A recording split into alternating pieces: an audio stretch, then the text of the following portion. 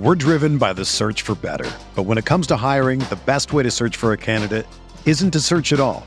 Don't search, match with Indeed. Indeed is your matching and hiring platform with over 350 million global monthly visitors, according to Indeed data, and a matching engine that helps you find quality candidates fast. Ditch the busy work. Use Indeed for scheduling, screening, and messaging so you can connect with candidates faster. Leveraging over 140 million qualifications and preferences every day, Indeed's matching engine is constantly learning from your preferences, so the more you use Indeed, the better it gets. Join more than 3.5 million businesses worldwide that use Indeed to hire great talent fast. And listeners of this show will get a $75 sponsored job credit to get your jobs more visibility at Indeed.com/Blue Wire. Just go to Indeed.com/Blue Wire right now and support our show by saying that you heard about Indeed on this podcast. That's Indeed.com/Blue Wire. Terms and conditions apply. Need to hire? You need Indeed.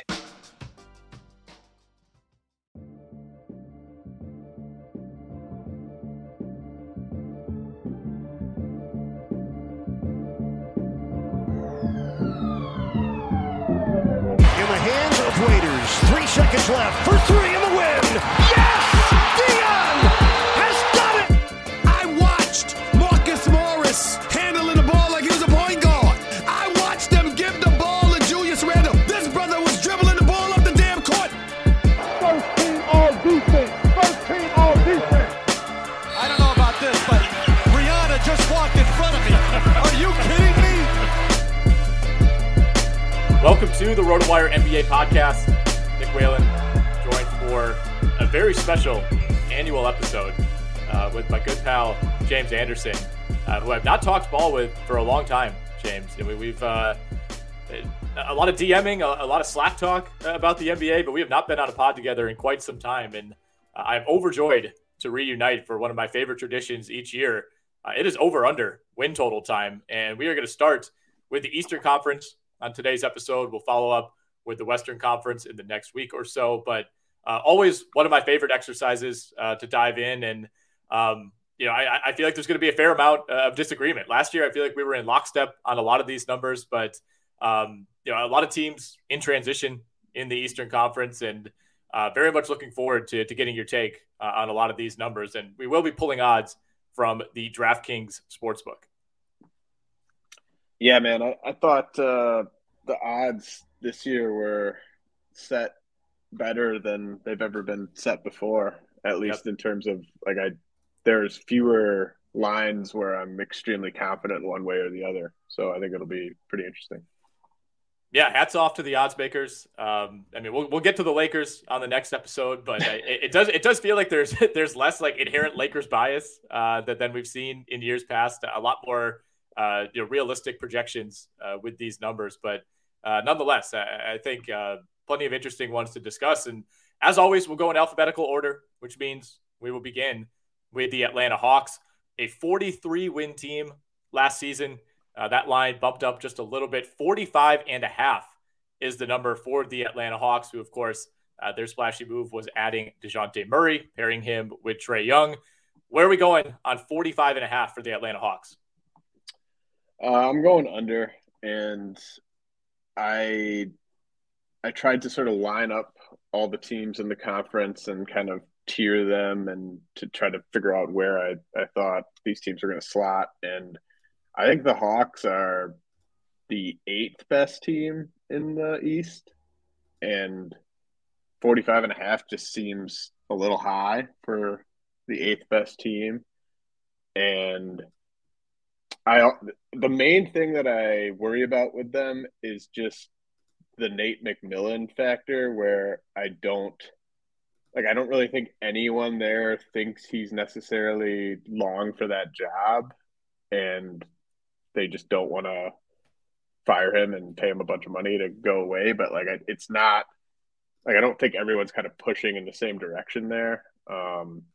So I just think they're going to be kind of like a low 40s win team, and it's going to be kind of underwhelming. You've got just so much talent in this conference.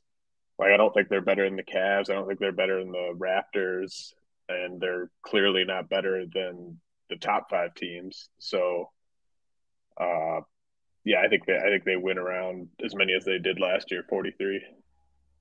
Yeah, I think they're right in the 43 to 45 range. I don't think there's going to be a drop off. I don't think Murray hurts them at all, but I question how that pairing is going to work. I mean, we're already seeing Trae Young says he's okay playing off the ball stories.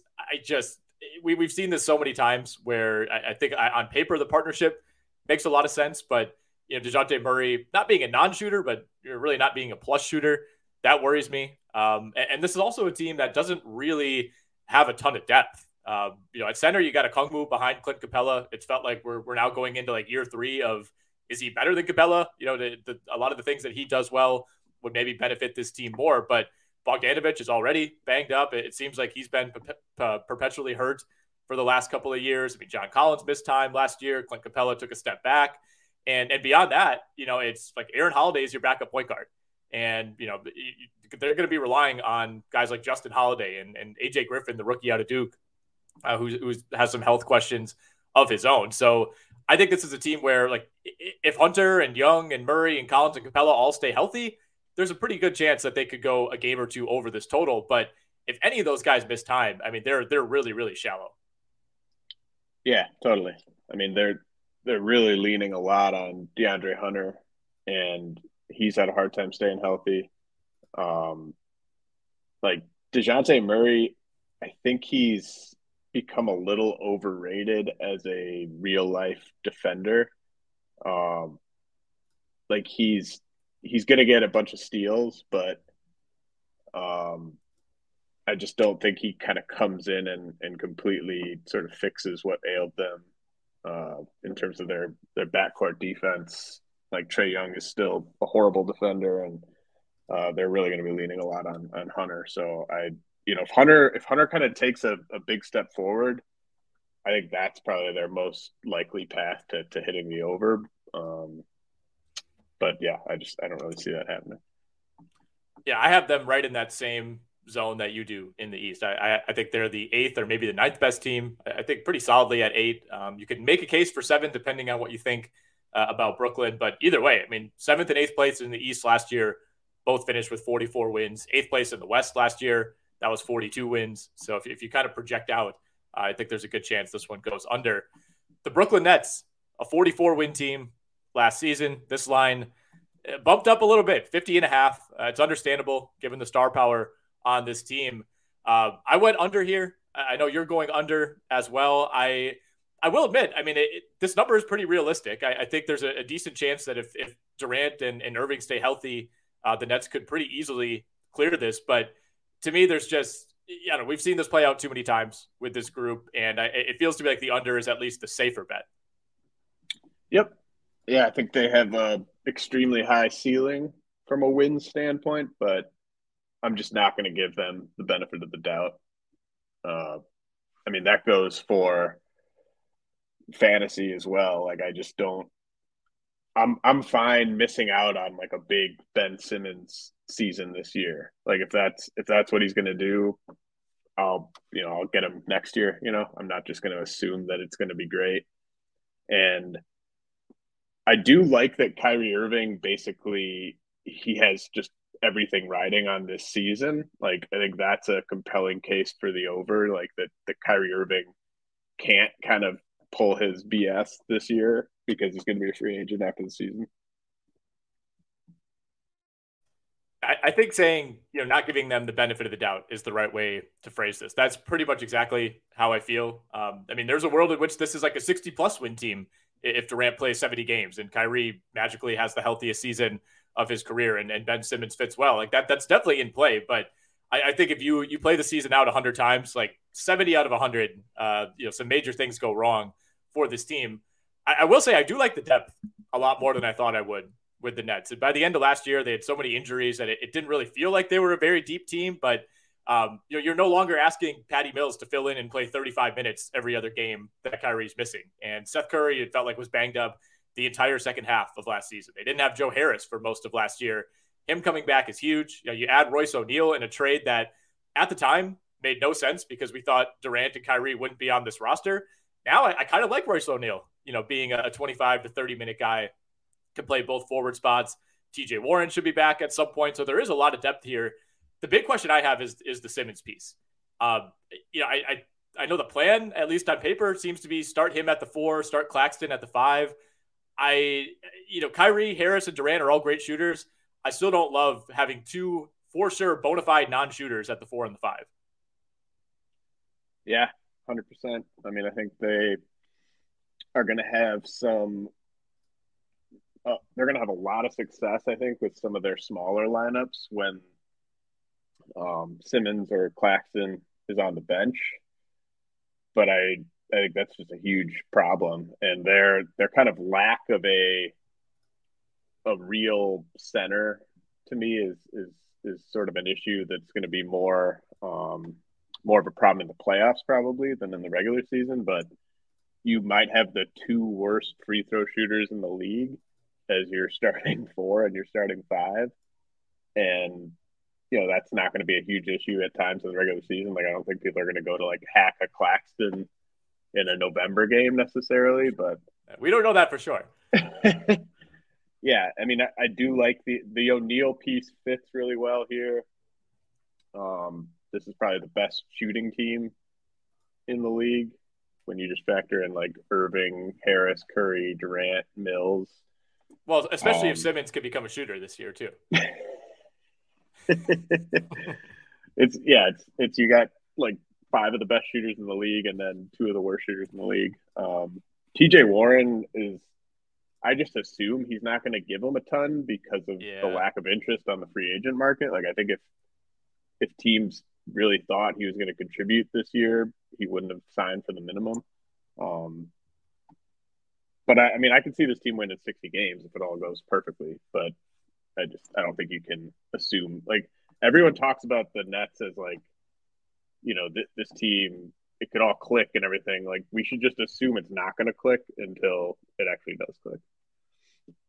Nothing has clicked for them since KD and Kyrie arrived in Brooklyn. I mean, they have not really sniffed 50 wins in any of those 3 seasons. And obviously Durant, missed his first year there, but there's not a lot of a reason to believe that this is going to magically go well. And I mean, to me, the Simmons piece is just so much of a wild card. I have no idea what to expect. He's my number 1 player to avoid in fantasy. I don't think it's worth it. Anyway, the Boston Celtics. We may have our first over here, James. 51 wins last year. The line bumped up to 53.5. This is a team that was, I believe, 26-5 after going 25-25 through its first 50 games last season. Obviously hit its stride in the second half and carried that into the playoffs, but significant turmoil, we will say, for the Boston Celtics within the last week. Still no real details on what fully has gone down with Ime Udoka. I would hope at some point we get those details. That might necessitate an emergency pod for you and I. But I'm going over on 53.5. Coaching issues aside, you're going under. Yeah, this was at 54.5 less than a week ago, but with all the events, it did drop down to 53.5. To me, the 2 big reasons to go under are pretty obvious. I think Robert Williams is arguably their 3rd most important player. He actually probably was a better defensive player last year than Marcus Smart, who won Defensive Player of the Year. And without Williams, their defensive identity to me just kind of falls apart. He's the kind of glue that holds that whole number 1 defense in the league, like they were in the second half together. And he'll be back at some point, but I think they're going to be really careful with his minutes in the regular season. They need him to be 100% for the playoffs. And then you're losing arguably a top 5 coach in the league. Whatever you want to make of the chemistry or how the locker room is going to be and stuff like that, you're still just losing a really, really good coach, and you're replacing him with a guy with very little experience. So, and this is also not a team, I don't think getting the number 1 seed is going to be just a massive priority for this team. They're going to, at worst, they're going to be, the 4 seed or something. I think there's a lot of other teams in this conference that are going to be pushing harder than the Celtics will this year. And then with the Williams and Udoka factors, I'm going under for that. The Williams thing is big for me. I think this roster is really, really deep, really, really solid at just about every spot. But if this Robert Williams thing drags into December, January, and even as we saw last year, like even when he came back, he was never quite himself. Like if he's not 100% Robert Williams, then absolutely this win total is in danger, because for as great as Al Horford has been for this team over the years, I don't know that you can continue to depend on him in the way that they had to at times last season. I mean, he's going to be 30 or he's 36 right now. It's just at some point that fall off is going to happen, or injuries are going to crop up for him. And then, you're really relying on Luke Kornet, who I know some people are high on, but still, there's a reason that this team just signed Blake Griffin like 15 minutes ago. I don't know if that changes anything. Do you need to revise your pick? No. I mean, I think it's more, this is where they're at, like that they had to sign Blake Griffin, exactly. Yeah, 100%. That the center position worries me. Other than that, I think they're in really good shape. I mean, the Gallinari injury, I know some people are really down on that. It's like, I don't know that Gallinari was going to make that big of a difference for this team. We'll see on Grant Williams too. Like I'm not really a Grant Williams guy. I think he had a couple of big games in the playoffs, and that maybe inflated his reputation higher than it should be. But this team is so solid at guard. I love the Brogdon addition. He's going to get hurt at some point, but I think as long as he's healthy, and if that guy is basically your backup point guard and your backup two guard, and he can give you 25 to 30 minutes in that role, you still have Derek White. Like, I don't know. There's a lot to like about Boston, and I'm not really that concerned about the Udoka thing. Obviously, losing him from a strategy perspective, that is big, but I don't see this being this like black cloud necessarily hanging over the players. I think it'll be hanging over the organization, but I don't think this necessarily affects, how the players are going to operate on the court.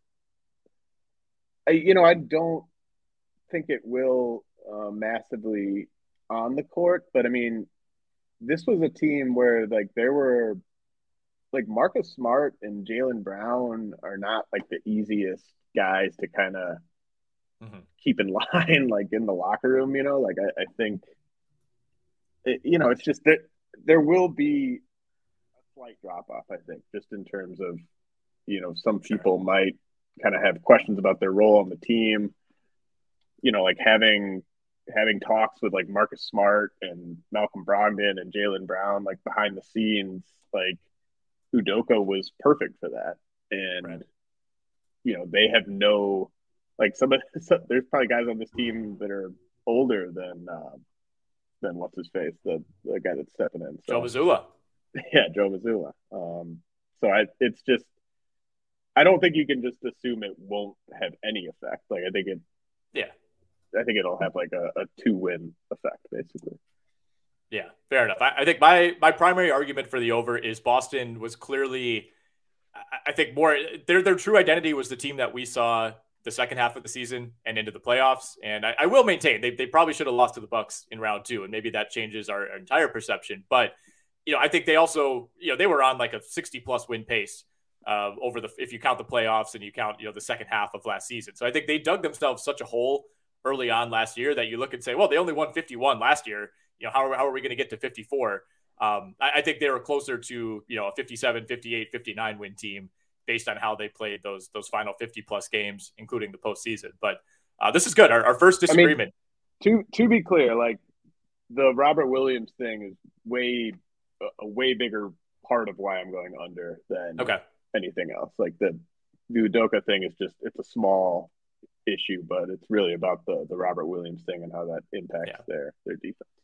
Yeah, we'll see. This line, I assume they'll pull it for a little bit after the Blake Griffin signing. We'll see, kind of where it resurfaces. The Charlotte Hornets, 43-win team a season ago. This number all the way down to 36.5. I'll admit this was a tough one for me. Obviously, Miles Bridges, we assume will be out of the picture. I really no clarity on what's going on with that situation. And, Charlotte didn't really make a ton of improvements or really any changes at all to this roster. Mason Plumlee's still back at center. We should see a little bit more of PJ Washington this year, especially with Bridges out of the picture. But other than that, I guess they added Dennis Smith to be the fourth point guard. no real changes to this roster. And I don't know if there's going to be enough internal improvement to push this team over. So I'm going under on 36.5.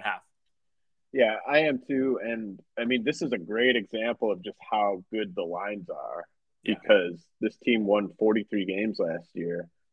And, you would love it if they'd set it at 39.5 or something like that. But they did set it all the way down at 36.5. But I think when you stack up the teams in the Eastern Conference, like obviously the Magic and Pacers are worse than the Hornets, but I think those are the only two teams that are clearly worse than the Hornets. Like I could see the Pistons being about as good as the Hornets, or the Wizards being about as good as the Hornets, but like they're not in that tier of teams like, the Hawks and the Cavs and the Raptors, and those are teams that might not have home court in the East. So it's just, there's so much talent in this conference. I look at their roster, and it's tough to get excited about this team. I mean, I do think that I'm really interested to see how LaMelo and Steve Clifford, like how that relationship kind of develops. But two peas in a pod, those guys. Like, yeah, you never know. Like sometimes guys like that they'll reach a player and something will click. But I could also just see it being like oil and water, and trying to get LaMelo Ball to be like a more focused defender and stuff. Like I just don't see that happening really. So it's just, I think this is like the 12th best team in the East. So I got to go under at 36.5. Well, let's take a brief break and kind of talk about, we keep referencing top 8, top 9 in the East. Like, who are your top 8 or 9 teams? For me, it's the same top 9 as last year, just in slightly different order.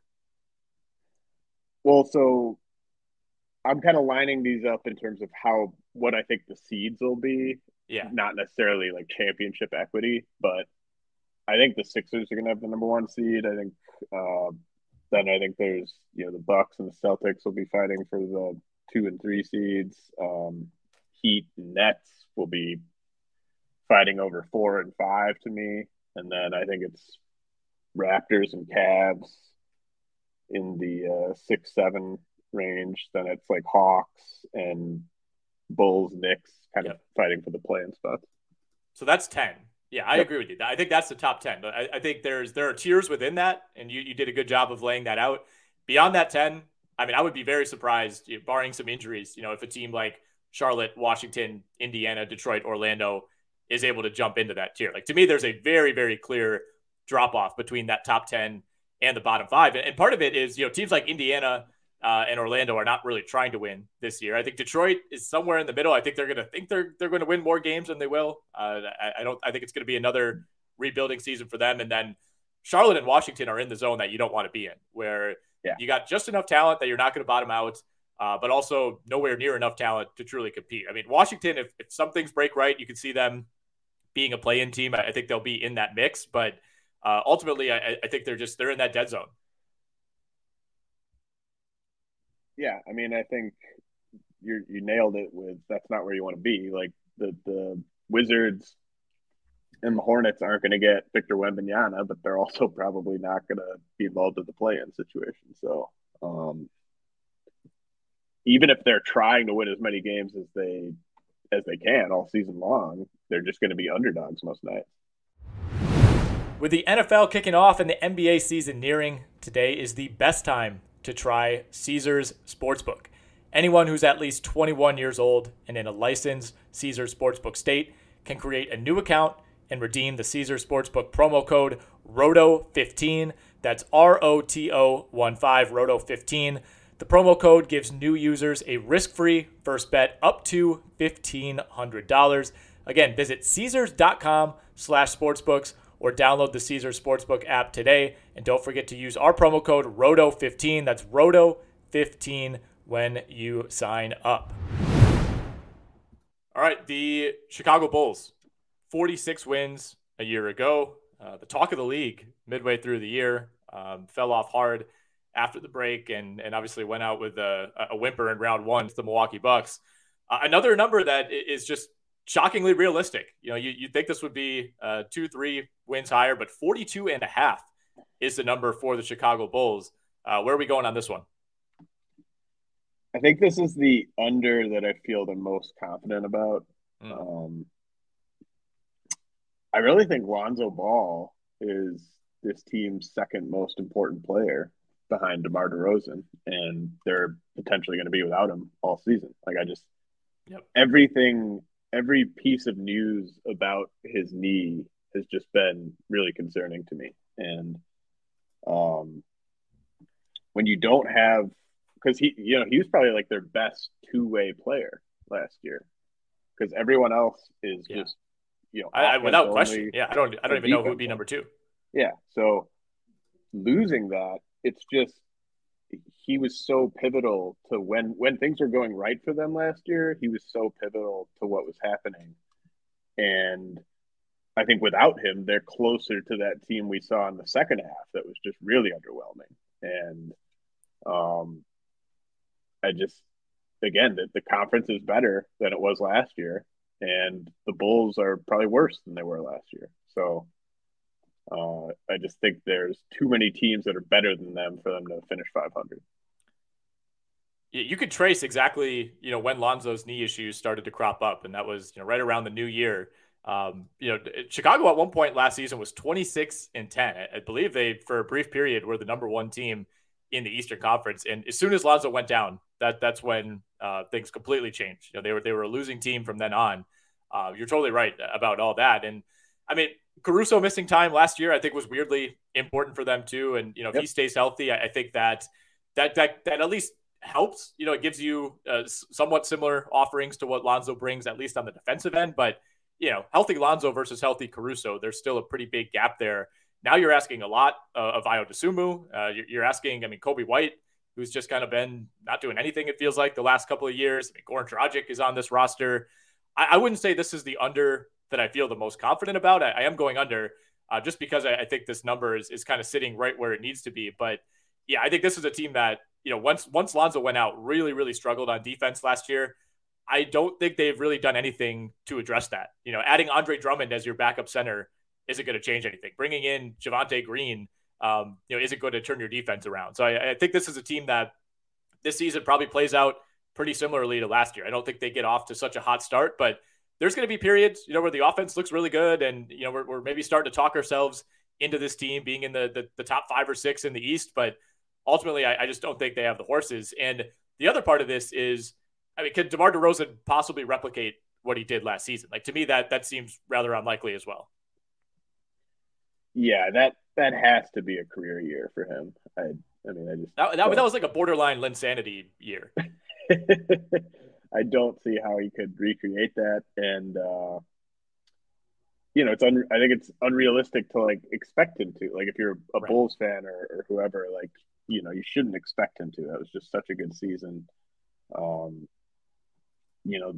Vucevic piece is just, it really puts a cap on how good they can be defensively, and that's you needed.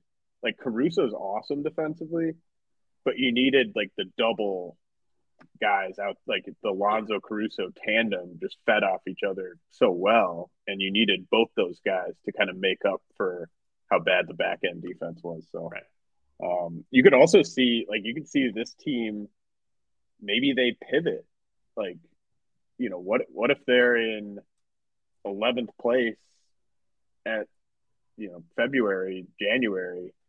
Do they try to get some of the picks back that they sent out in those Vucevic and DeRozan deals? So I don't know. I think there's a chance they maybe pack it in if the Lonzo injury is as serious as it seems. Very possibly. I think that is what a smart team would do. I think, DeRozan, even if he starts off, and looks like the DeRozan from last year, it's not like this is your guy for the next decade. I think you have to start looking ahead if you're Chicago. They already. You could have could you see a Lakers? Donovan's coached Westbrook before. You get an unprotected Lakers pick, in the middle of the season, you do DeRozan for Westbrook, and Like you just kind of, suck it in.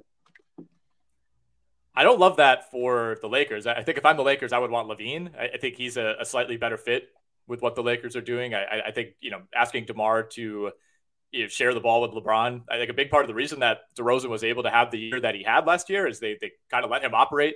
And LaVine, kind of was dealing with the knee and seemingly was all right with stepping aside in some ways. I don't think DeRozan could be the player that you need him to be playing alongside LeBron. Like I think he would end up being like the Kevin Love in that situation. I totally agree. Like I wouldn't do it if I were the Lakers either, but I could see them doing it. The Cleveland Cavaliers. This is a spicy one. 44-win team last year. Of course, added Donovan Mitchell, one of the biggest additions of the entire offseason. This number jumps up to 47.5. I'm buying in. I'm drinking the Kool-Aid. I'm going over. You are going under on 47.5. So this was 46.5 like a week ago. And at that point, I liked the very slight over at 46.5, but then it got bumped up to 47.5. Like I'm just kind of on the fence there. Like I think they win exactly 47. They have, of all the teams in the East, they might try the hardest in the regular season to win as many games as possible because, there's a lot to kind of prove to the league, right? Like that we're a legitimate team now. They'd love to have home court in the first round. So I think they're just going to be gunning all season. But if they just deal with any kind of injuries to their top four, their depth is just so mediocre to me that like they're more likely to win 45 games to me than 50 games. Just given how much talent's in the conference, but I could see them going over. I wouldn't necessarily bet this one. I think it's a really good line. It's a really, really good line. And, part of me, you can see this one, being another situation where they get off to a red hot start. I think this is a team that will absolutely gun for it in the regular season, which is a good thing if you're taking the over on a win total. But, you often kind of see it where, if you burn it too hard in the regular season, you kind of get humbled in the playoffs. And I think that's probably where the Cavs are headed this year.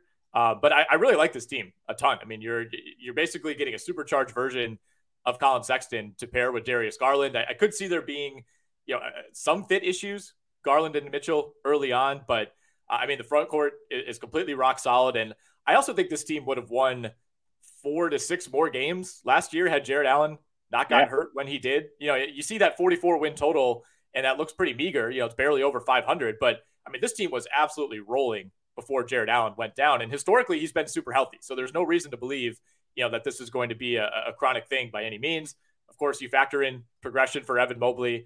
It's pretty easy to write the case for the Cavs to go over. The only thing is, I'm saying all these nice things about this team that I have ranked like 6th or 7th in the conference, so it's like, all right, if they're matching up against the Heat or the Bucks or the Sixers or even teams like the Raptors or the Celtics or the Nets, like, they're probably going 500 at best in those games. And all of a sudden it's tough to make the case for why you're going to win close to 50.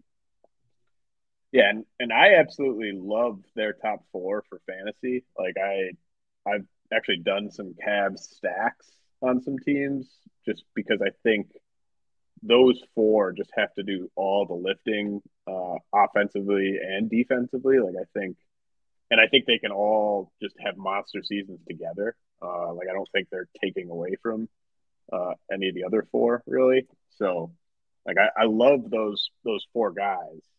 It's just a matter of that depth. Like that they need like an Evan Mobley leap to me to kind of get to that 50 win mark.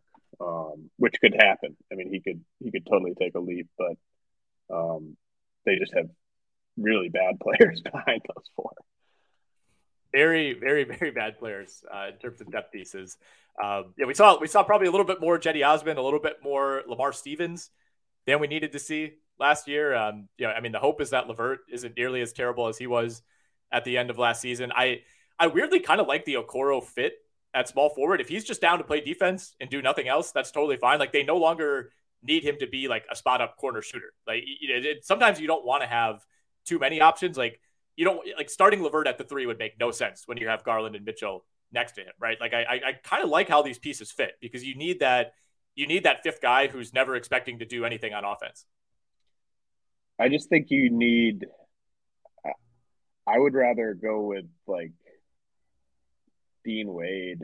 Like, I just think you can't have that fifth guy be as much of a non-shooter as Okoro is. Like, I think that player is basically never going to have the ball, and he does need to hit those spot up threes. I think because like he was, I think there's a stat that Okoro was more open than any other player in the league last year on his 3-point, like by a mile. And that's just when you have Allen and Mobley kind of already sort of congesting things. Mm-hmm. I just think you want that fifth guy to be able to stretch the floor a little bit. Yeah. Ideally, yes. Ideally. But I think they're positioned well to at least weather that if teams continue to leave him literally more open than anyone else in the entire league. The Detroit Pistons, 23 wins last year. 29.5 is the number for the Pistons this season.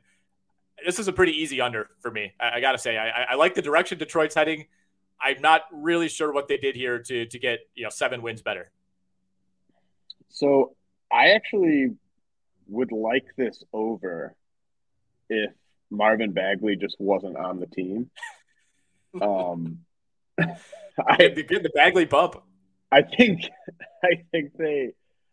the pieces would kind of make a lot of sense to me if you just didn't have Bagley there. But he's clearly going to play, 25 plus minutes a game, right? Like you don't give that contract to a guy that,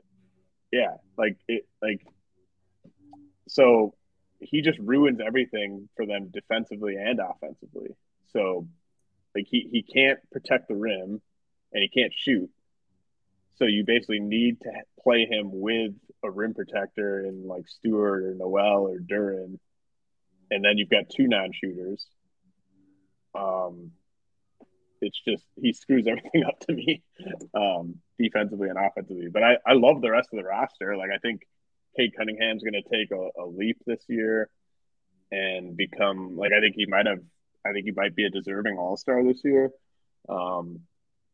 Having Bey and Bogdanovich and Livers there to kind of stretch things is going to be really important. I think the pieces fit. I think Isaiah Stewart kind of has a bounce back year after being a little underwhelming last year. Yeah, but just the Bagley piece to me just ruins everything. Yeah, I'm not going to fight you on that one. And I do wonder, I'm looking at our depth chart now that there's a possibility that they could start Bagley at the 5. I personally think that they'll start Bey at the 2, Bogdanovich at the 3, and then go Bagley Stewart. I don't think you can get away with Bagley at the 5. I think that would be a disastrous situation. I'm not convinced that Jaden Ivey starts from day one. I don't know if he's going to be ready for that. I think Isaiah Stewart starts at the 5. I think so too. I mean, that would be malpractice to start Bagley. It's borderline malpractice to start Bagley at any position, but the 5 especially. Real quickly before we move on from Detroit, I'm with you on Cunningham. I think he has a huge year. I think he's one of the biggest risers year over year in the league. That's not a take by any means, but how much are you expecting out of Ivey and out of Duren right away?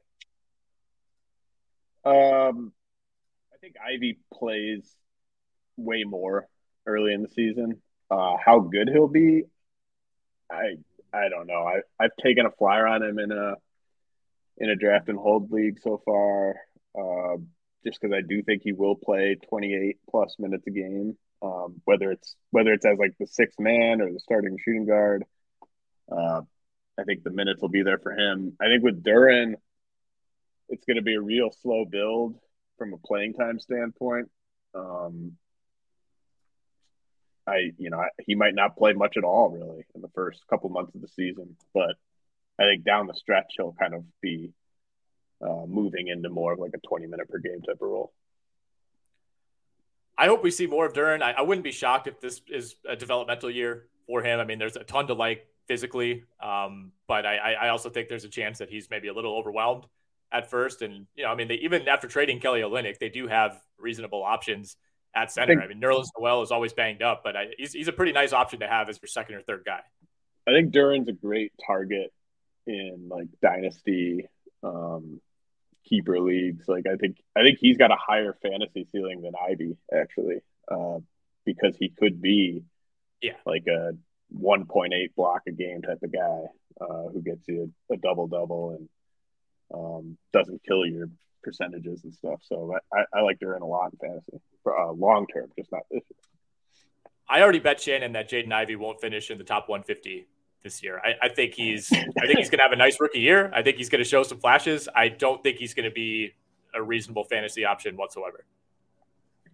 Yeah, I mean, it comes down to playing time. Like if he's playing like 30 minutes a game, he's probably their secondary ball handler at that point. And then just from a usage standpoint, he should be solid. Who would you take out of Ivy and Benedict Mathurin this year? Mathurin for sure. I think he has the more projectable stat profile. I think he's in a better position. I think halfway through the year, he's going to be the number 2 option behind Halliburton because they're going to end up trading Miles Turner and or Buddy Hield. I mean, I think you'll agree with me on this. Like, shooting guards are probably the least projectable position for fantasy. It's the hardest position at which you could succeed as a rookie because you typically don't have the assist production. Unless you're a high steals guy, it's really tough. You got to be a high volume 3-point shooter or you got to rack up a bunch of steals. Percentages are usually an issue for shooting guards. Like, it's just, in general, it's tough to be a top 100 guy as a shooting guard right away. And Ivy was not a high steals guy in college. He was not a high assist guy in college. I don't think that's going to change playing alongside Cunningham. I've comped him a couple times in articles on the site to like Jalen Green, De'Aaron Fox, like their rookie years where you felt good about it. You come out of it, you're like, all right, this guy's going to be good. And you look and they're like outside the top 175 in fantasy. Even Ja Morant was a really bad fantasy player early on, despite looking really good in real life. Like, it's just shooting guards like Ivy just don't really project well for fantasy. Long term, I'm willing to buy in, but for rookie year only, I'm just not really interested. I get that. I totally get that. I mean, if he had been drafted after his freshman year, or if they had like a more obvious shooting guard to me, like I wouldn't touch him. I think there are going to be opportunities. I don't think he'll be efficient, but I just look at the depth chart and I think he's going to get opportunities. Yeah, he's going to play a lot of minutes, that's for sure. I worry about the percentages. I don't think he's going to be a super high volume 3-point guy either. But he needs to be like a steal, like a 1.2 steals per game type of guy to be someone you're comfortable starting. Right. And frankly, I don't see that happening right away based on his production in college. But speaking of Mathurin, the Pacers, 25 wins last year, 23.5 this season. You're going over. It is a low number. I'll give you that. We only had 2 teams last season finish with fewer than 23 wins, Houston and Orlando. Detroit was right at 23. I'm going under. I think the Pacers are right there with the Jazz as far as not wanting to win games. And the Jazz actually have a higher number. We'll get to them, like we said, on a future episode. But 23.5 is the tied for the second lowest number. The Spurs are at 22.5 out west. The Thunder are also at 23.5. I don't think Indiana wants to win games. Like I just said, I think they're going to sell off some assets. And I think this team is going to be pretty bare bones by the time we get to the All-Star break. Yeah, I think they I wouldn't bet the over, but I'm leaning that way just because they don't have to be worse than this to be in the mix for the number 1 pick. Like, they could win 25 games and probably have a bottom 3 record. Herb Simon, their owner, has never greenlit a full-on tank, and I think they're gonna tank, like whether he greenlights this one or not. Like, they just don't have enough talent to not tank. But there's a reason why they've always been in that middle range and never picked like in the top 5 of the draft. Their owner just hasn't won a tank in the past. And then Rick Carlisle, like, I think there's some parallels between him and Greg Popovich where, like, I just think they're going to extract a bit more out of these guys. than most coaches would. But I don't feel good about it. I think it's a good line. I just think that they won't have like the worst record in the league, and they kind of have to hit this under. That's a fair point. You don't have the right coach to tank. That's for sure. I just think, you take Miles Turner away from this team, you take Buddy Hield away, and I mean, Mathurin, who knows? Maybe he'll be better than expected right away. But we're talking like, it's going to be Isaiah Jackson. It's going to be Jalen Smith. It's going to be O'Shea Brissett playing close to 30 minutes a game. The Miles Turner piece is huge. Like, as soon as he's traded, they might be the worst team in the league. So when's that going to happen? But as long as he's there, I think they're going to just be mildly competent. Yeah. But as soon as he's traded, they're probably the worst team in the league. The answer to the question of when is he traded is also correlated closely to, like, where are the Lakers 15 games into the year? Are they 7-8? Because that might be enough to prompt them to finally make that deal. Yeah. The Miami Heat, 53-win team a year ago. This line a little bit low, 48.5 for the Miami Heat. And this is the first one that we are both in agreement on. We're going over on 48.5 wins for Miami. Yeah, I just think the infrastructure there is too good for them to fall off as much as this line thinks they will. Like, PJ Tucker wasn't worth like even 3 wins probably in the regular season last year. Like, you get PJ Tucker for the postseason. I think I really like Caleb Martin as like a sleeper this year for fantasy. Like, not a top 100 pick, but like, I think he's just gonna play a lot and put up those defensive stats. And the Heat are just so good at developing guys. Like, we saw it with Strus last year. We saw it with Gabe Vincent last year. It's such a good operation there. I think Kyle Lowry has kind of a bounce back year. He had a really weird year with just like conditioning and off the court stuff. I think Tyler Hero is going to be on his best behavior. He needs to get paid. He's got a second kid. Like, Bam might play 10 more games than he did last year. I think he could play 20 more games than he did last year. Yeah. He played 56. Yeah, they won that many games. They had the 1 seed last year, and Bam Adebayo played 56 games. So, yeah, I like the over. That's pretty much entirely my case for the over as well. And there is a world in which Kyle Lowry is just completely washed this season. There were certainly times last year where he looked washed, but he also probably plays more games than he did last year. Like you said, it never really felt like he was at 100% during the regular season. And I mean, in the fantasy world, like, the Heat's injury report essentially became a meme midway through last year. Like, we're talking 8 to 10 guys on the report every single night, and they still go get the 1 seed in the East. So, Jimmy Butler missed 25 games. Tyler Hero missed 16 games. Bam Adebayo missed 26 games. Lowry missed 19. Victor Oladipo played 8 games. Markieff Morris, after getting hit by that Serbian train, only played 17 games. So it feels like virtually every key player on this roster had bad injury luck last year. And if that turns around even a little bit, I think they hit this pretty comfortably. The one thing that does give me some pause, though, is this is absolutely a team that is now in, we just want to make the finals or bust zone, where they don't really care how many regular season games they win. I think that's true to an extent, but like, they got to be careful. Like, they do have to deal with the Bucks, the Sixers, the Celtics. Like, I think we agree those 3 teams probably win more games than they do. So I don't think this team wants to be like the 5 seed or even the 6 seed. Like, I think they got to be careful. So I don't think they're going to completely pack it in. The Milwaukee Bucks, 51-win team last season. This number sits at 52.5. This was one of the most difficult ones for me. And I'm going under. You're going under. For me, it comes down to, there's already some concern about Chris Middleton, getting back to 100% to begin the year. Drew Holiday played a ton of games last year for them, but other kind of random injury concerns throughout the roster. Obviously, Brook Lopez missed most of the regular season.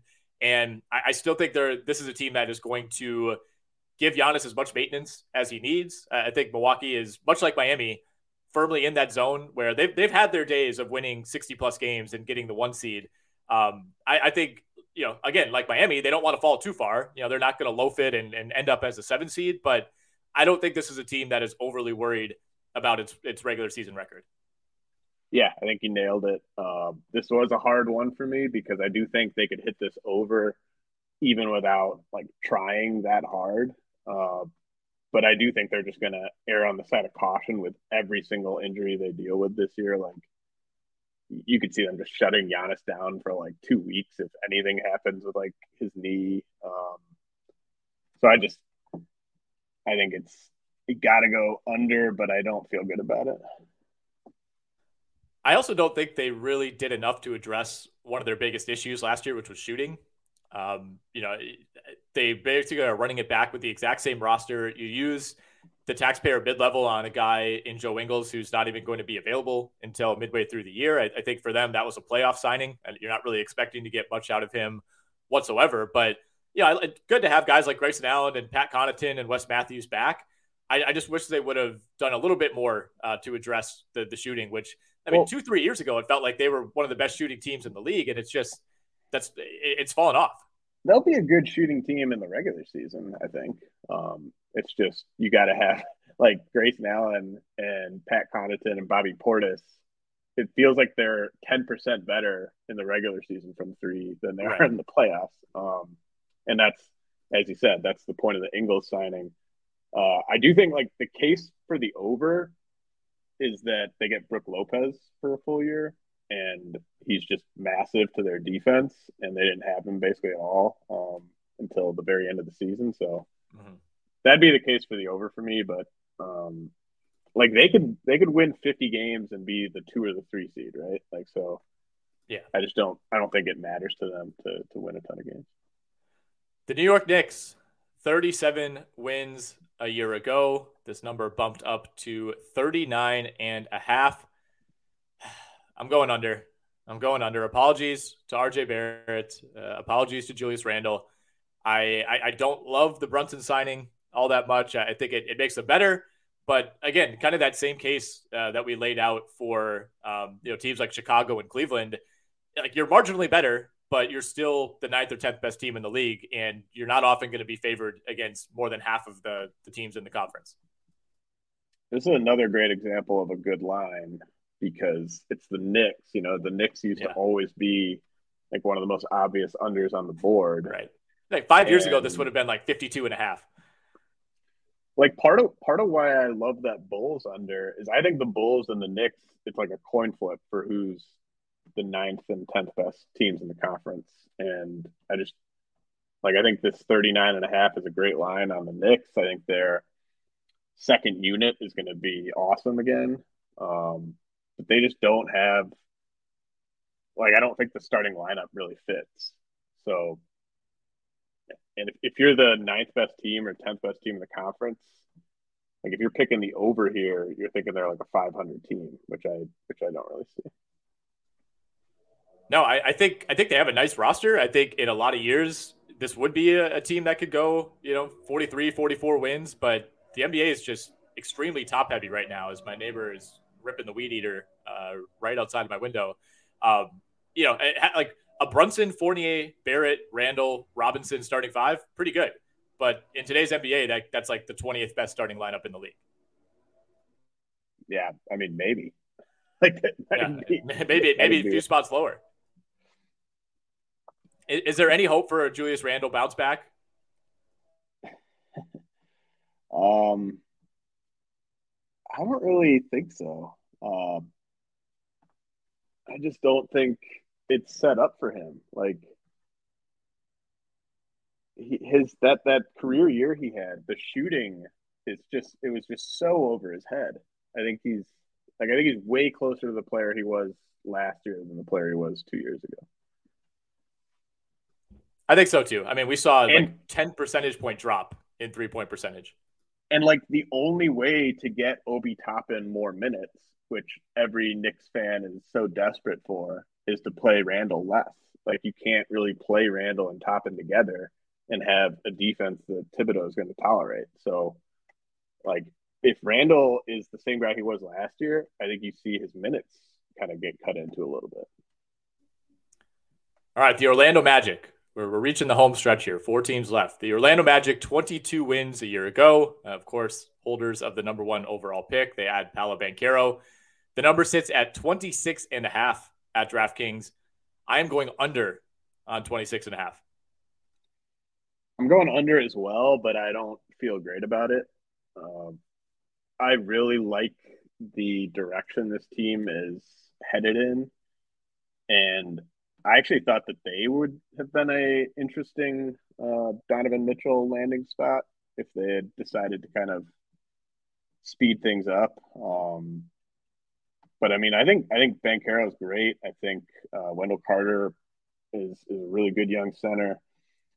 I just worry about the backcourt being like all those guys are either just only defense or only offense, and it's going to be pretty rough in the 2 guard spots, I think, in terms of production. I do love Franz Wagner. I could see this team kind of gelling sooner than expected and being like a 28, 29 win team this year, but they're not in a rush. Like, they'd be fine getting another top 5 pick. So I think gravity just pulls them down, but I do like the direction they're headed. I love the Carter, Bamba, Banchero, Wagner in the front court. And we'll see about Okeke. I mean, it was hurt a bunch last year and hasn't really taken much of a step forward. He's definitely in the defense only category at this point. I have no expectations for Jonathan Isaac. If he plays 20 games, that feels like a win. I don't think you could depend on that whatsoever. Yeah, I totally agree. I mean, I'm not really counting on much from him at all. I mean, where do you think Jalen Suggs' career is headed? Well, I'm glad you brought that up. He's probably the most interesting piece for me on this team. I feel like we kind of know what's up with Markelle Fultz at this point. And hopefully we could play a full season and see if he can kind of continue to get some of his former form back. Cole Anthony, I feel like we know what he is at this point. He probably ends up playing off the bench for most of the year. With Suggs, I mean, I was a big Suggs guy coming into last season, and it was disastrous. In some ways, I almost feel like the injury bailed him out a little bit. Like it kind of gave him a reason to kind of rest and reset. I mean, things were really, really ugly prior to that. He has the most to prove, I think, of any player on this team this season. Like Banchero, it's his rookie year. He comes in with big expectations. I think we kind of can see the path for how that's going to go. But I mean, you could tell me Suggs bounces back in a major way, and we feel really good about his development going forward. But you could also tell me 20 games into the year, he's shooting 38% from the field and looking like a big time bust. Yeah, it's a pretty big year for him in terms of is this a piece going forward? Because if he has a repeat of last year, then he starts to look like a defense only, like 4th guard kind of. So I'm really interested to see what happens. I'm pulling for him. Like I thought he was a good prospect too. And if he kind of pops this year the way that they thought he would initially, then they've really got something. Yeah, well, the other thing is too, if this is a really bad team, which they're likely going to be in the mix for another top 3 pick. He could be kind of out of the mix if he has another bad year, right? Like if they have a chance to add someone like Scoot Henderson, I mean, it's not like you're just going to waive Suggs and that's it. But I mean, with the amount of young assets that they have and the direction that they're ascending in, I mean, they don't really have time to kind of wait on him to develop for multiple years. Yeah, I mean, he might just end up being like an Avery Bradley type that just kind of bounces from team to team as kind of your defensive stopper, 20-minute a game type guy if he can't improve that shot. The Philadelphia 76ers. This was my easiest over. I'll tell you that. If I had to lock one up, it would be this. 50.5 is the number for a team that won 51 games last season. The vibes are good in Philly. James Harden has done everything he needs to do, I think, to kind of get suckers like me to buy in on him having a big year. I really like the kind of marginal additions that they made to this roster, bringing in someone like DeAnthony Melton, basically getting him for free on draft night. I kind of liked adding Montrezl Harrell as well, who for a while there, it looked like it was going to be in some pretty heavy legal trouble. Weaseled his way out of that. Now he's the backup center to Joel Embiid. As long as Embiid stays healthy, as he's mostly been able to do these last couple of years, I'm with you. I like Philly to get the 1 seed, and they might be my favorite finals bet at this point. This is my favorite bet in the Eastern Conference. This over. I think they might win the number 1 seed by 4 or 5 games. Honestly, it's just so set up for them to have a monster regular season. Their depth is incredible. I think they could cruise to the number 1 seed and even deal with a 15-game absence from Embiid or Harden. I just think their depth is so great. Harden is just going to have a monster year. There's no holes in this team for the regular season. I think the playoffs, obviously, is Embiid going to be able to stay healthy in the playoffs? Is Harden going to shrink in big moments? Those questions still have to be answered, but I don't think there's any questions about how good this team's going to be in the regular season. No, the only thing is Embiid. I think they're built well to weather an absence for Harden. If he misses 10 or 15 games, it's just, it's Tyrese Maxey time. It's more DeAnthony Melton. You still have Korkmaz, he's a good shooter. Shake Milton, who a couple of years ago we kind of felt like was on a Maxey-like trajectory. Obviously, that has not happened. But they're built well in that backcourt, especially. And with Embiid, you can always any team can say that. It's if Giannis goes down or if LeBron goes down, you're going to suffer. But he's exceeded all expectations in terms of health. I think Montrezl Harrell was just a huge get for them. This is him and Harden can run really efficient offense when Embiid is off the court, and Harrell's biggest problem is just you can't really play him in the playoffs. Which again, Doc Rivers, is he going to know that he can't really play him in the playoffs? But that remains to be seen. I just think Harrell's going to have such an efficient offensive season this year in a 20-minute game role. He might be the player with the biggest gap between regular season and postseason value. Montrezl Harrell is a regular season game winner every single year. Yeah, I didn't watch a ton of him last year, but I did watch. You're missing out, man. I did watch a couple games, and I was just blown away by how he's just a dominant offensive force in the regular season, especially against second units. I know. He was somebody I wish the Bucks would have got, and it's I know Serge Ibaka is still on this team. It's I would much rather have Montrezl Harrell in that role. The Toronto Raptors, 48 wins a year, 45.5 is the number for Toronto. A little suspicious, maybe they exceeded expectations a bit last season, but I don't really see the argument for why they take a major step back, unless it's just there's too many good teams above them. But this was not quite as easy for me as Philly, but a relatively easy over. Yeah, I think the Raptors always used to be one of my favorite overs. I felt like Vegas always kind of undersold them, but this line feels pretty fair. I'm going over, but they're what are they, the 7th best team in the conference? I think so. On paper, but they're also one of those teams that always seems to finish 2 spots higher than you think. Mm-hmm. I just think the line is it's a solid line to me. I'm going over. I think the team is just too well run, too well coached. But Fred VanVleet, I'm starting to wonder if he's kind of breaking down a little bit based on how much they use him. And they don't have great depth when VanVleet's injured. They kind of need him and Trent because they're by far their best shooters.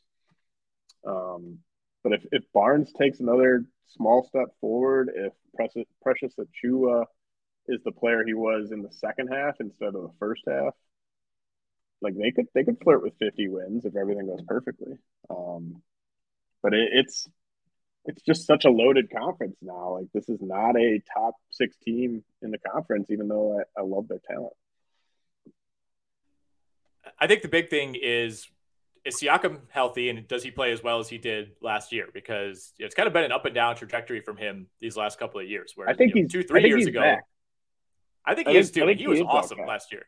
Yeah, he was there was weird stuff happening with him, like with COVID. Like I feel like he responded really poorly to when they had to play in like Tampa. But I think like what we saw last year is what I expect this year from him. He won me a couple fantasy leagues, just people letting him slide. And it was a mixture of just a bad year beforehand and the early season injury. But yeah, he was unreal last year. I mean, Anunoby, if he could finally stay healthy, that's huge. They have Otto Porter now backing up him on the wing. I think that's big. I mean, this is a team that for a lot of last year was dipping into some depth pieces that they probably didn't want to have to do. So they shouldn't have to do that this time around. And I mean, really, for me, it comes down to Barnes. Like, I assume we're in agreement that, I mean, you're a big Scotty Barnes guy. If he takes a major step forward, which I think is in the cards, and becomes, kind of continues on this like Sean Marion-like trajectory, all of a sudden that really changes things. And I do think they have an outside shot to be close to a 50-win team. Yeah. Yeah. I mean, he would be the ticket to them. Well, like a combination of him taking a step forward and OG playing like even just like 68 games for OG would be huge. I mean, that rookie class is just so good. I think I'm more confident in like Cade and Jalen Green and Evan Mobley taking steps forward than I am Barnes. But I mean, they're all so talented. It wouldn't be the craziest thing if all of a sudden he was just a clear top 20 player.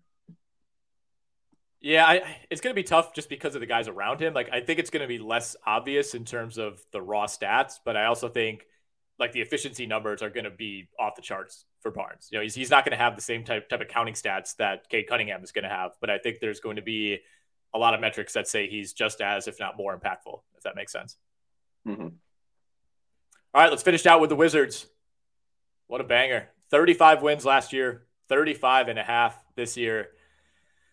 I'm reluctantly going over. I don't know what I'm doing. This team just is brutal, man. I don't know what's going on here. In some ways, I like some of the pieces. Like I actually thought they played kind of well down the stretch last year. Like Porzingis had played some of the best basketball we've seen him play in a long time. But that was without Bradley Beal. That's a pretty big element to reintroduce. Kuz is still on this team. I kind of like the additions of Barton and Monte Morris. They desperately needed some guard depth because for a while there, it looked like Johnny Davis might be starting, and he does not look anywhere near ready to be a starter in the NBA. So a lot of former first round picks on this team that were still kind of in waiting periods. Denny Avdia, Corey Kispert, even Rui Hachimura. I'm not inspired by this team at all. And as we said at the top, I mean, they are firmly right in the middle where you do not want to be. Yeah, I love that you went over on them. Like what a crazy move. Like it's just, they're one of the bottom 5 teams in the conference. They're not trying to tank. They're always picking like 10th or 12th, and they have yet to hit on any of those picks. Like Davis, Hachimura, Abia, Kispert, like those are all just so underwhelming picks in the middle of the first round. And like if Bradley Beal is the same player he was last year before getting injured, they don't come close to like 38 wins. No. He has to fully rebound to be the guy that he was like a couple of years ago.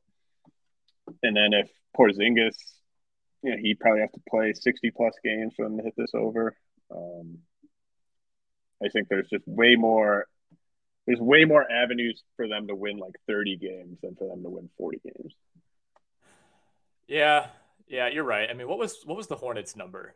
They are 36 and a half. Like I think I like the Wizards a little better than I like the Hornets. Like if they're healthy, the Wizards feel like they have more depth, they have more dependable pieces. I have the Hornets, Wizards, and Pistons kind of in a tier to me. Like, see, I think the Knicks are in that tier to me too, and I would maybe drop the Pistons down a little lower. Yeah, I think like the Bulls and the Knicks are just a bit more competent than these teams. They just have more like professional NBA players, I feel. But I don't know. Like it's just when you get down to like a bottom 5 team in a conference, this just seems like a lot has to go right for them to hit that over. But does it change your mind that Taj Gibson is the third center for the Wizards? Do you need a moment to recalibrate? No. I do love Kyle Kuzma in fantasy this year because I think he's just clearly their second best offensive like creator. And I don't mind Porzingis. I think Porzingis just didn't like being in Dallas, didn't like being Luka's second fiddle. But I like some of these. I like Monty Morris in fantasy this year. I just think this is a really mediocre real life team. I was watching the highlights from that Warriors-Wizards game in Tokyo this morning. For one, James Wiseman, 20-9 in 24 minutes, basically all dunks. But Kuz had a couple wild, like long 3-point attempts. Long attempts that were like one of them bounced off the rim so hard that it created a fast break for the Warriors. I love it. I hope he just pulls all season. Yeah, well, I mean, for him it was the rebounds last year. Like he was basically a 15 and 10 guy for like a good month and a half. But I mean, the Wizards are just I don't know if there's another team in the league that is just built like this. Like the other teams that are even in their zone at least have, like the Hornets have someone like LaMelo Ball, who it's like, all right, you have a clear franchise centerpiece. If nothing else, you can kind of recalibrate around that guy. I guess maybe the Knicks in some way are the most similar, but like there's no teams in the West that even remind me of the way that the Wizards have built their team. So thoroughly average. Are they the least watchable team in the conference?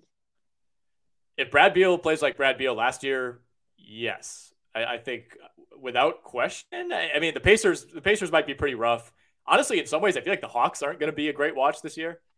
I don't know. I mean, I'd rather watch a team like the Pacers where it's just like, I want to see Halliburton and Mathurin.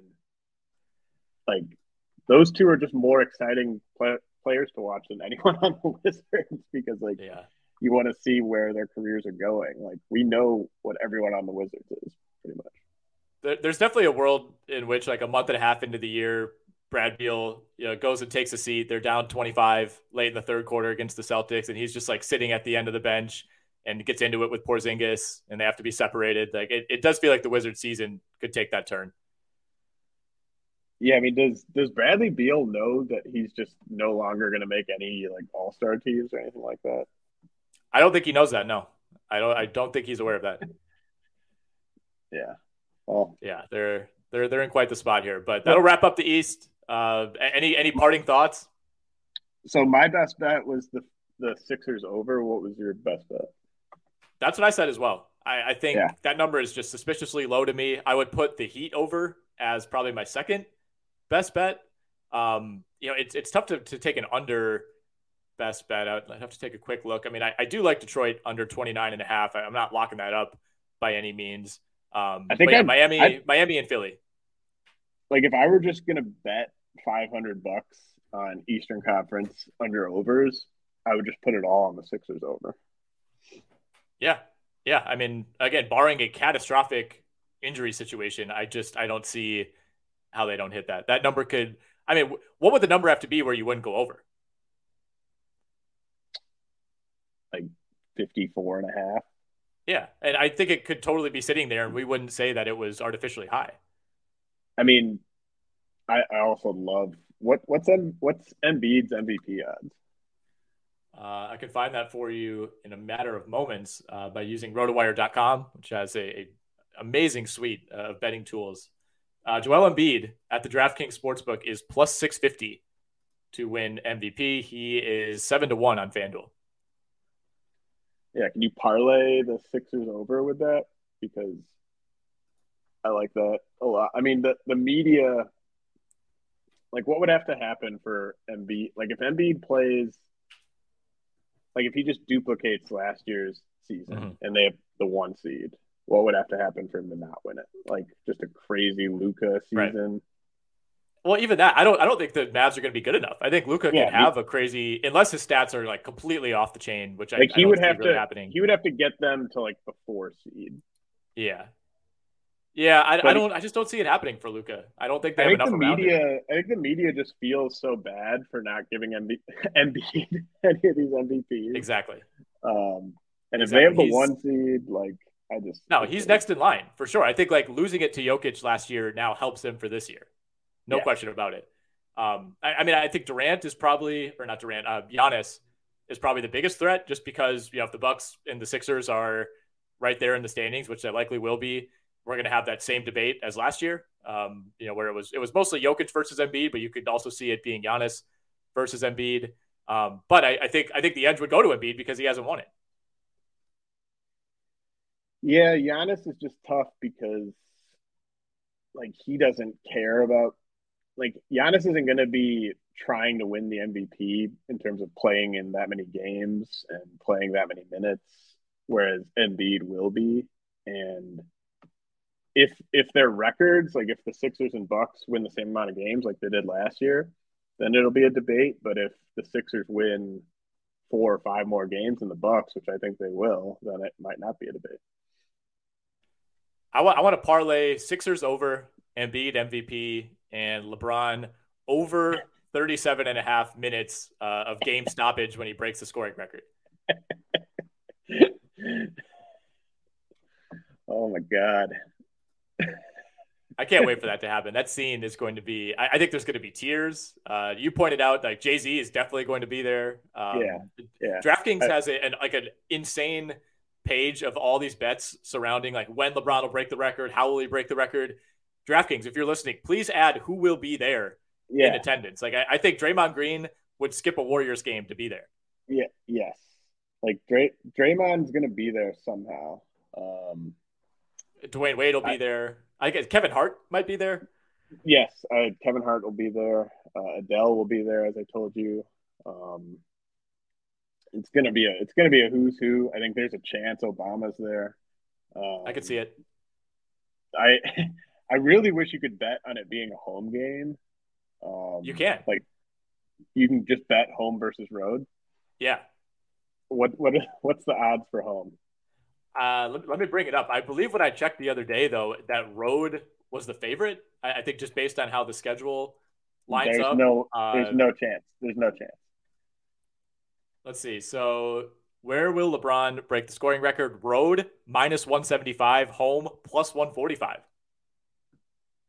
I mean, I haven't. Obviously, they set those lines for a reason. I haven't looked at like the schedule and stuff like that, but I mean, unless it's like at Madison Square Garden or in Cleveland, it's going to be at Staples. Like he needs the whole banner unveiling and just it's got to be at Staples. Well, so I think the reason that road is favored is that if you kind of project it out based on average and whatnot, he's likely to break it somewhere in late January or early February. And they do have like a 4-game road swing right around that time. January 31st at New York Knicks, Madison Square Garden. So maybe earmark that one because if he's not breaking it in LA, he's making sure it's happening at the Garden. I think there's going to be like the game that he's close. We're going to see, I mean, he could attempt like 25 3-pointers. I told you it's going to be a fadeaway 3. He's going to be taking fadeaway 3s until he breaks it. Like once he gets within 3 points, because he's going to want to hold the follow through and like have it be like a picture perfect moment and everything. Right. Like he's not going to want to set it on like a free throw or something. No, I would no. You can bet that it happens on a free throw. That should be like plus $1 million. That's not going to happen. He will intentionally miss free throws to make sure it's not a free throw. It's going to have to be just a crazy 3-pointer. It's going to be amazing. Yeah, I actually hope that he is like 1 point away and goes to the line at a key time in a game where he like needs to make a free throw. And I honestly think he would contemplate missing it. Like he would throw the game in order to get the moment. I still like that home bet though, because how do we know how many games he's going to miss before that? I know that's what's crazy to me. And like, look, it's whatever. I don't know how these odds are set, but like you're picking an individual game of when will LeBron break the scoring record. So for example, you can bet that he'll break it on January 28th in Boston. It's only 6-1. Like, that's insane to me. Like, this should be like 60-1. You're picking one specific game. We have no idea how much time he's going to miss. He's not setting it in Boston. Well, I don't know. Maybe he wants as many of his friends to be there as possible. Like, it's got to be LA. I think it's going to be, like I told you off air, it's going to be really obvious in the days leading up which game he's targeting, because he's definitely going to have like a specific outfit. He's going to have a specific demeanor the night that he knows it's going to happen.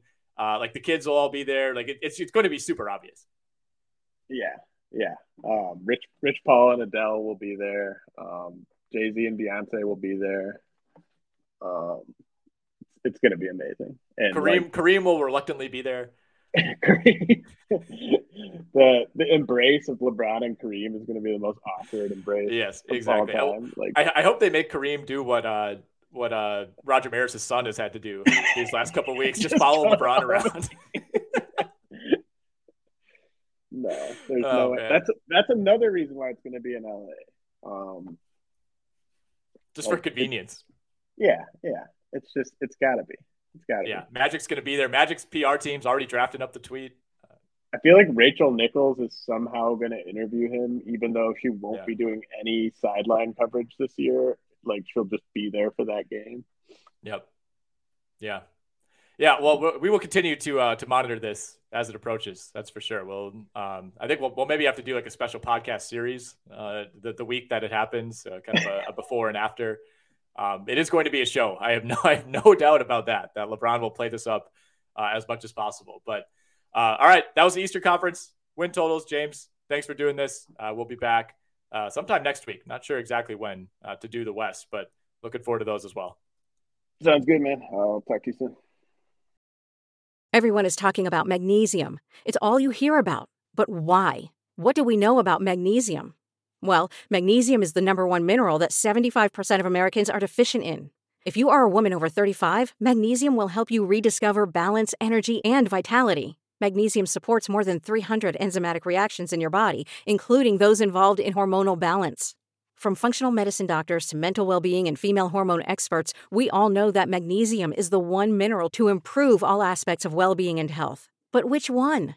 Magnesium Breakthrough from Bioptimizers, the trusted choice recommended by leading experts with 7 best-absorbed forms of magnesium to ensure your body receives the support it needs for overall well-being. Go to bioptimizers.com/balance today and use code BALANCE10 for 10% off. Support your journey to wellness at bioptimizers.com/balance. Magnesium Breakthrough from Bioptimizers, your foundation to optimal health and vitality.